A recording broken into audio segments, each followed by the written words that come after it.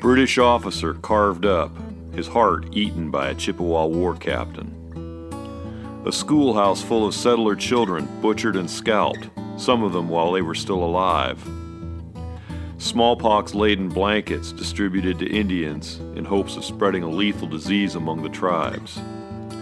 Christian Indians brutally lynched by an enraged settler mob. Frontier conflict is always brutal and ugly.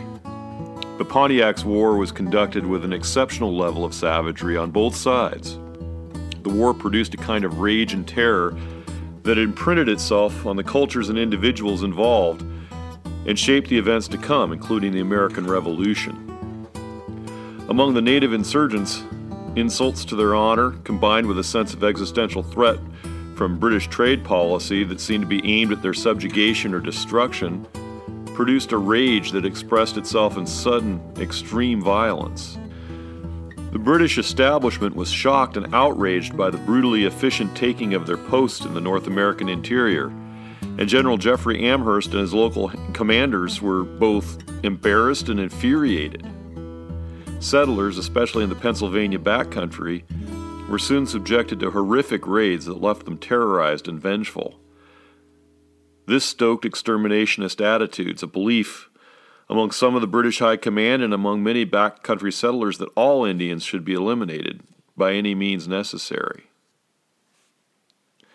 Pontiac's war took on a different character in the forests of western Pennsylvania, territory that the British colonists thought of as the backcountry, while the Delaware, Shawnee, and Mingo of the Ohio country saw it as lands that had been lost to them, taken from them, and the edge of an encroaching frontier. As in the Great Lakes region, the native insurgents had considerable success knocking off small British posts, but they were unable to take Fort Pitt at the forks of the Ohio, which is where the Allegheny, Monongahela, and Ohio rivers converge. Their strategy was to cut the fort's communications and supply lines, which meant filtering past it to the east. The region east of Fort Pitt was more heavily settled with English colonists than the Great Lakes region was, and these settlers became primary targets of the insurgency. That meant a war of terror waged against men, women, and children. Two raids will serve to illustrate the reach and the extreme brutality of frontier warfare during Pontiac's War. In July 1763, a Delaware war captain known as Shamokin Daniel led an extensive raid along the Susquehanna River and its tributaries on land that had once belonged to the Delaware, or the Lenape. Daniel was well known to British colonists. He had served as a guide to a peace envoy during the French and Indian War. And he had made his feelings about European encroachment clear, snarling at the envoy, "Damn you! Why do not you and the French fight on the sea? You come here only to cheat the poor Indians and to take land from them." In July of 1863, not too long after the start of Pontiac's War, Shamokin Daniel and 18 Lenape warriors left the Ohio country and infiltrated western Pennsylvania to attack the settlers in the Susquehanna Valley. They traveled on horseback during the day and slept with no fires at night, and moved quietly and stealthily into country that had a decade before been Lenape hunting grounds and was now peopled with Scots-Irish and German families. And actually many of the women and children of those families had already fled eastward, knowing from the experience of the French and Indian War that attacks were coming. Shamokin Daniel's force hit the Juniata River and moved in on the homestead of a settler named William White. And they approached this farmstead and made quiet noises that drew White to his door, and they fired on him and killed him on his door stoop, and then set fire to the house and killed 2 more men who appeared at the doorway. And then a man tried to climb out of the window of a loft, and they shot him as well. There was a young boy in the cabin that was wounded, and they took him alive. And the boy's father, whose name was William Riddle, punched a hole out of the roof and slipped away and ran off to spread the word of this attack. And in typical fashion in these kinds of raids, Daniel's men killed the livestock, burned all the outbuildings, and they only took what they could carry on their backs and on horseback. And then they continued on and attacked the home of a settler named Robert Campbell. And they caught them by surprise during their midday meal. One of the settlers was able to get off a shot and killed one of Daniel's men, but the Delawares killed all the rest. And then they moved on again, and by the evening had attacked yet another farmstead and killed a man named William Anderson and 2 children. Then the next day, Daniel's men rendezvoused with another small party of raiders, just 8 men. So they had about 25 men after the death of one of their warriors.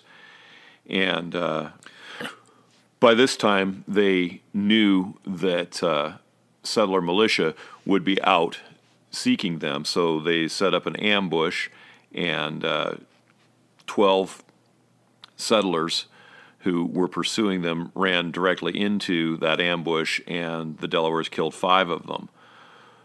So as Gregory Evans Dowd notes in War Under Heaven, Pontiac, the Indian Nations, and the British Empire, the net result was this: a mere 26 Delawares in 2 parties had penetrated the Pennsylvania countryside and had killed at least 18 colonists, 3 of them children. They wounded an additional 2 men and carried off 1 captive. They suffered 1 fatality. Only 20 miles from Carlisle, well to the east of several Pennsylvania forts, colonial families mourned lost children and men. Animals that might feed troops or carry supplies lay dead. Vast fields lay untended as panic cleared out the countryside. That's a good depiction of the impact that these kinds of raids had. Of course, they were terrifying and terrible for those who were caught in them, and the raiders' kill ratio was tremendously favorable to them. Daniel only lost 1 man. But the effects of these raids were much broader than a mere body count and the destruction of property and livestock.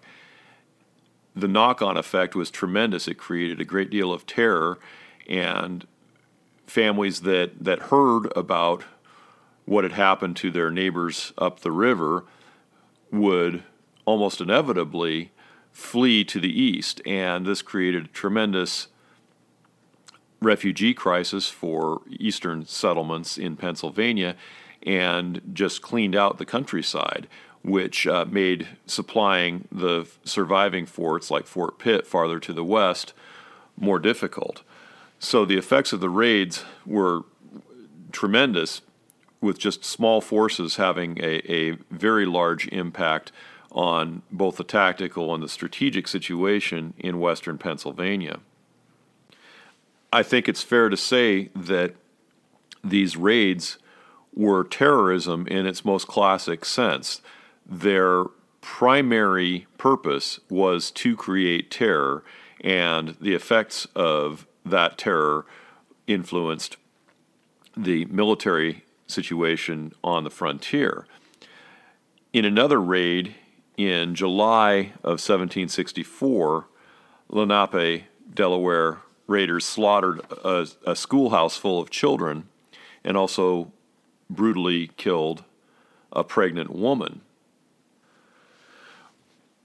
What became known as the Enoch Brown Schoolhouse Massacre occurred on July 27th in 1764 in south central Pennsylvania, again, well to the east of Fort Pitt. A schoolmaster named Enoch Brown was in the middle of conducting his lessons when a raiding party of Lenape, Delaware warriors burst into this small one-room schoolhouse, and Brown attempted to protect his students, and they tried to run, but it was a one-room schoolhouse. It was a small space, and the raiding party had it completely contained, and they just began to slaughter the children. And they shot Brown and killed him and scalped him while he was dying, and then began to kill the children, and some of them were scalped while they were still alive. One of the children, named Archie McCullough, was scalped but not killed, and he would actually survive the massacre, and along with another small girl who was found later in a creek nearby trying to wash the blood out of her dress. The same war party ran across a woman named Susan King Cunningham who was walking to a neighbor's house. She was 5 months pregnant. The Delaware warriors killed her and then cut the fetus from her womb and laid it beside her. Now, these kinds of episodes are ugly to recount. It's hard to tell these stories aloud because they paint such a horrific picture. But it's important to understand that these types of raids were not anomalies. They were not exceptional.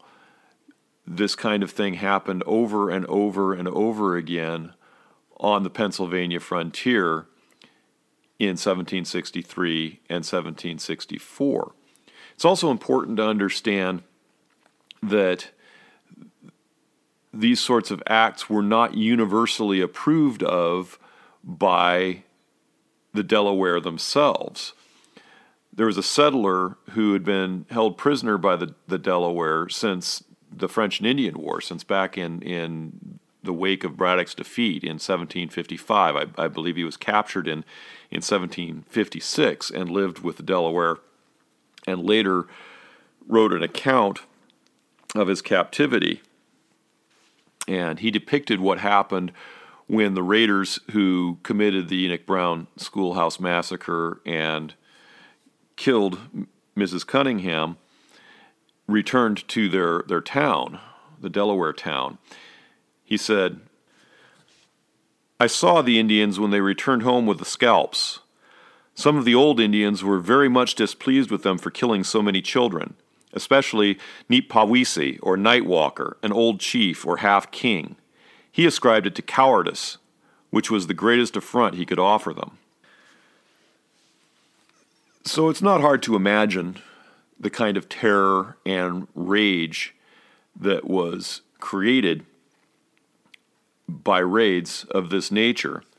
And it's this context in which the British High Command contemplated and in at least one instance attempted to undertake genocidal biological warfare. During the siege at Fort Pitt, there were a number of conferences in which the besieging Indians, this wasn't a very tight siege, and at some points the besieging Indians sought to negotiate the departure of the British troops from the fort. And the garrison commander Captain Simeon Ecuyer and a trader named William Trent tried to convince the Indians that they should stand down. At one of these conferences in June of 1763, Ecuyer and Trent gave the Indian negotiators blankets that came from Fort Pitt's smallpox infirmary. There had been an outbreak of smallpox, which was an extremely contagious and deadly disease during the 18th century. And the patients had been isolated, and Ecuyer and Trent thought that it best to provide blankets from this infirmary to the Indians in the hopes that they would take them back to their villages and spread smallpox, to which the Indians had virtually no resistance at all, and kill as many of them as possible. During the same period of time, General Amherst was corresponding with Colonel Henry Bouquet, who was a Swiss mercenary and one of the most effective commanders that the British had during Pontiac's war. And Amherst mused, "Could it not be contrived to send the smallpox among those disaffected tribes of Indians? We must on this occasion use every stratagem in our power to reduce them." And he wrote later to Bouquet saying, "You will do well to try to inoculate the Indians by means of blankets, as well as to try every other method that can serve to extirpate this execrable race." This attempt at biological warfare proved not to be successful. It seems that there was a small outbreak, but it was apparently pretty contained and didn't have a widespread effect. But the contemplation of large-scale germ warfare and the extirpation of an execrable race is the way people talk about committing genocide.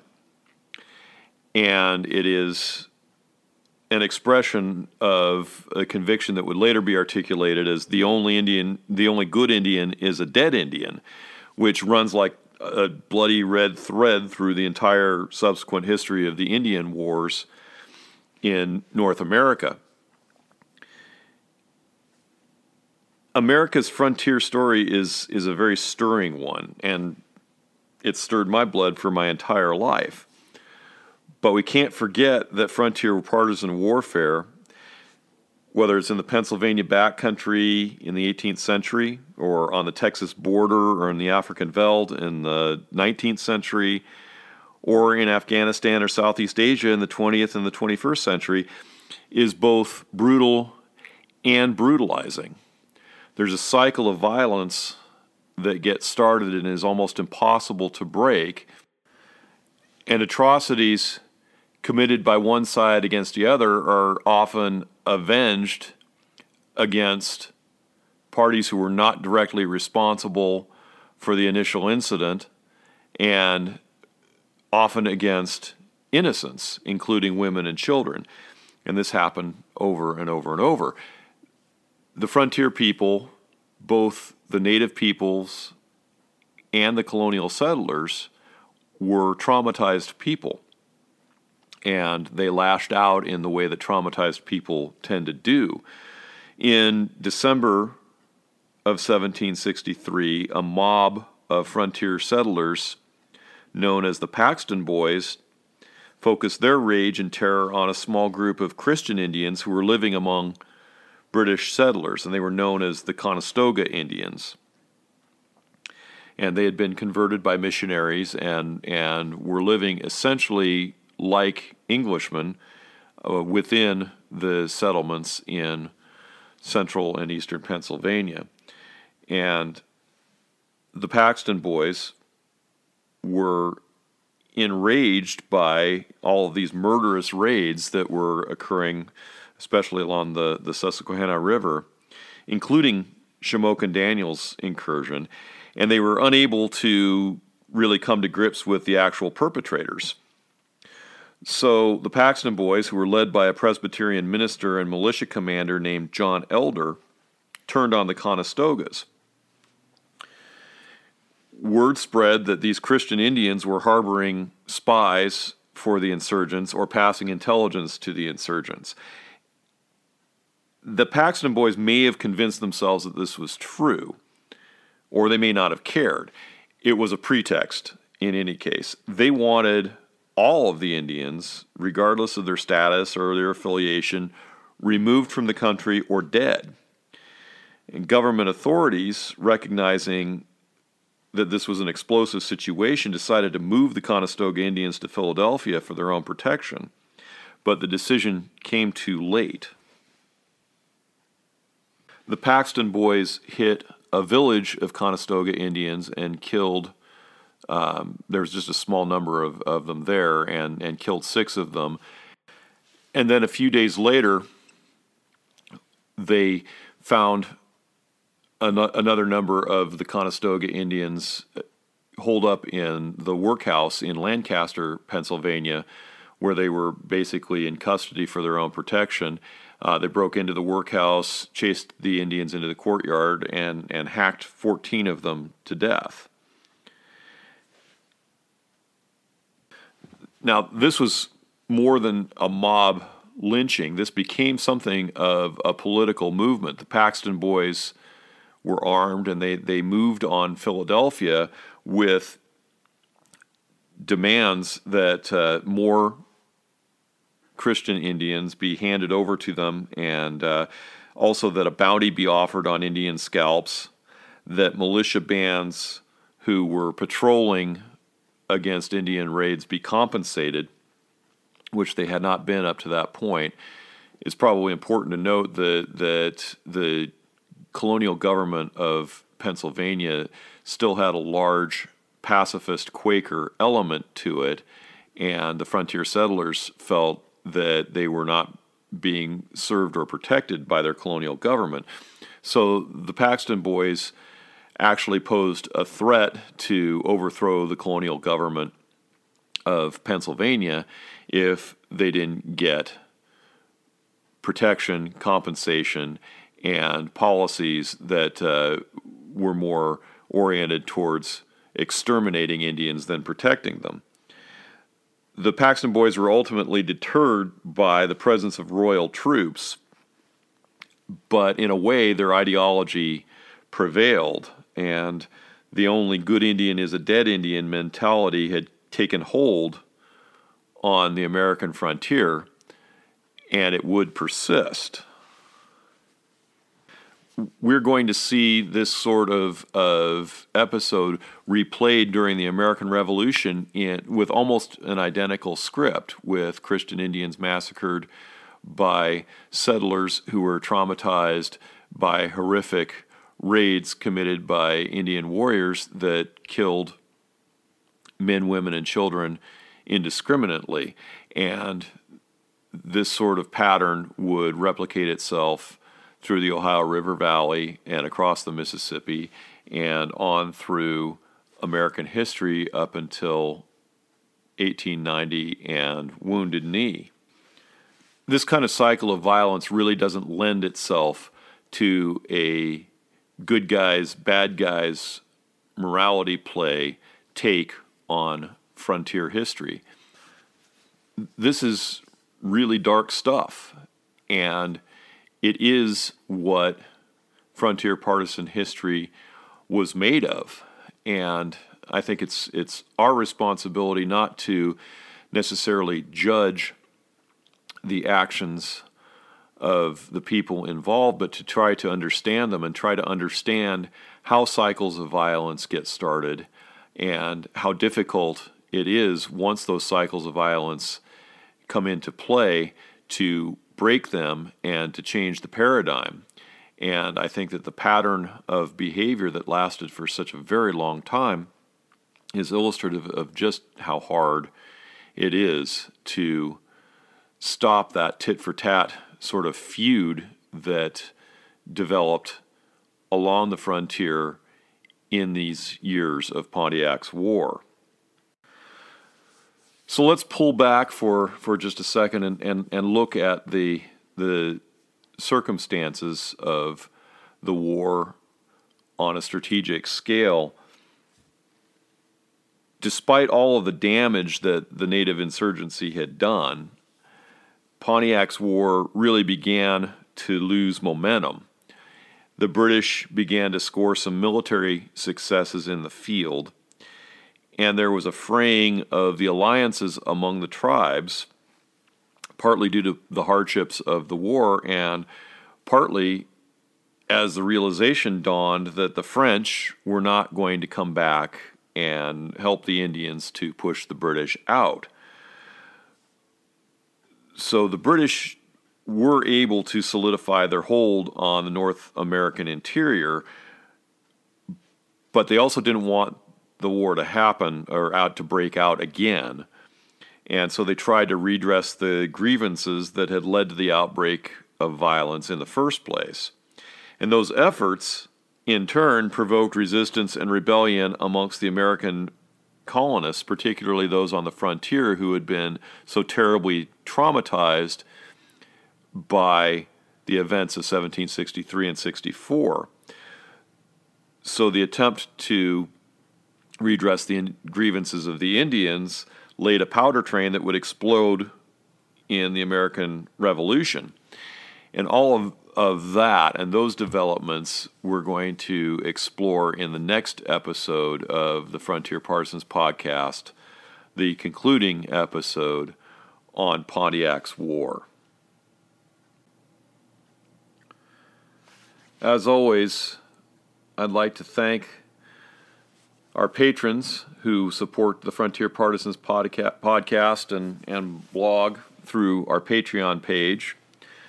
That's Ash, Harry Kaiser, Mike McIver, Wade McKnight, Chaz Clifton, Bob Dice, Alan Godseth, Jerry Nunnally, Christopher West, Matthew Free Live Free, Paul McNamee, David Rolson, and Rick Schwartfager. Always appreciate your support. If you're listening to the podcast and would like to throw down a few plews a month to help keep it going, the link is in the show notes. And I'd like to cite a few of the books that have been important in the creation of this episode of the Frontier Partisans podcast. Again, Gregory Evans Dowd's Pontiac's War, or rather War Under Heaven, Pontiac, the Indian Nations, and the British Empire remains a key source, as does A Most Troublesome Situation, the British Military, and the Pontiac Indian Uprising of 1763-1764. For the war on the Pennsylvania frontier, I would also add David Dixon's Never Come to Peace Again, which focuses on that region, and also Brady Kreitzer's Gayasuta and the Fall of Indian America. And those are all excellent books and well worth delving into if you'd like more information on this dark but very important episode in American history. So we're going to wrap it up in the next episode and then move on to an entirely different frontier. The patrons know where we're headed, but all I'll say right now is that after we wrap up Pontiac's War, we're going to head down the trail for almost a full century and some of the weirdest and wildest action in frontier partisan history. So we'll see you down the trail.